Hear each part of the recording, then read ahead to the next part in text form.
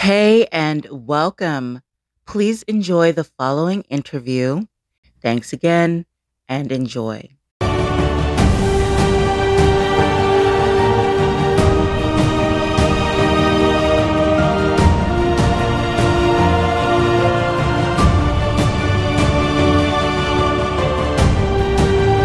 I'm Nancy Green with Film Critique. Hi, Nancy. And hi. And yes, this is a lovely documentary. There are so many parts that I was fascinated by. For my question, I wanted to know, with collaborating with Oprah, and you just said she spoke to SIDNEY every Sunday, how did you decide with the other interviews and things what to keep in and what to leave out? And what were some like really significant moments that you felt were maybe left out? Well, stories like this are tough. I compare it to my previous documentary, The Black Godfather, about Clarence Avant. Both men are men who lived a long time into their 90s, and every year of their life is consequential. You know, with SIDNEY, the day he was born was an event. I mean, he was born dead, and and his mother said, no, you're not dying. You will live, right? It was foretold, and the prophecy turned out to be true. So, yeah, I mean, what to leave in and what to leave out is the toughest part of the job. And for me, there were a couple of key things. One was, some people might want to just say, well, Sidney Poitier was a great actor. Yes, he was a great actor, but you can't leave out him as a civil rights activist. You can't leave out him as a producer and director. You can't leave out him as a mentor. You can't leave out, his spiritual side. He's all these things. So the trick was, how do we find a balance of all those elements? And it led to hard choices because, when you make movies like this, there's always a couple of scenes on the cutting room floor that they're just there because you have to be ruthless.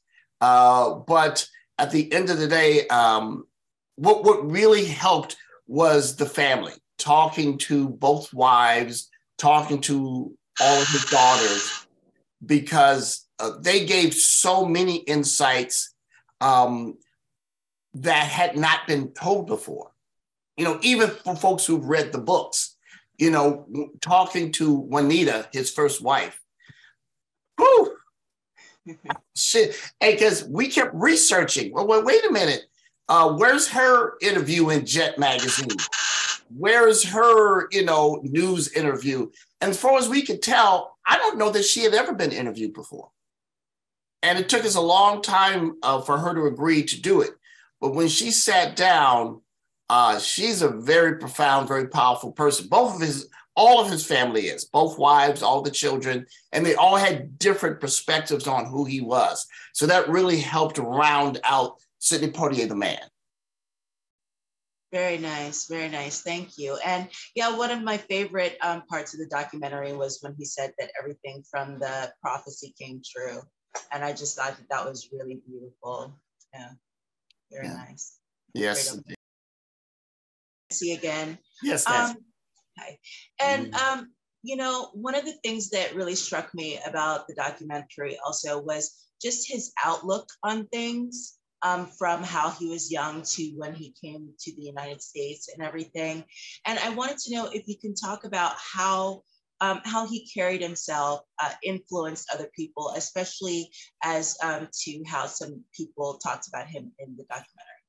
Sure. Well, I think about that a lot. And that really hit me when I was making the movie, because if you're an immigrant, right, wherever you're from, right, your accent, the fact that you don't know the culture, the fact that you can be a victim of police harassment, police violence, that there's some people who are determined to put you on the bottom so they can feel better about where they are in life, right? That's every immigrant story. And he epitomizes all that, and his willingness to grow and change. him, sleeping in a toilet, because, hey, I can afford the nickel. Him not being able to read, a Jewish guy, seeing him trying to struggle and saying, I will help teach you how to read, and him accepting that, and his eternal gratitude for that, and his frustration that he could never find the guy to properly thank him for the gift of literacy.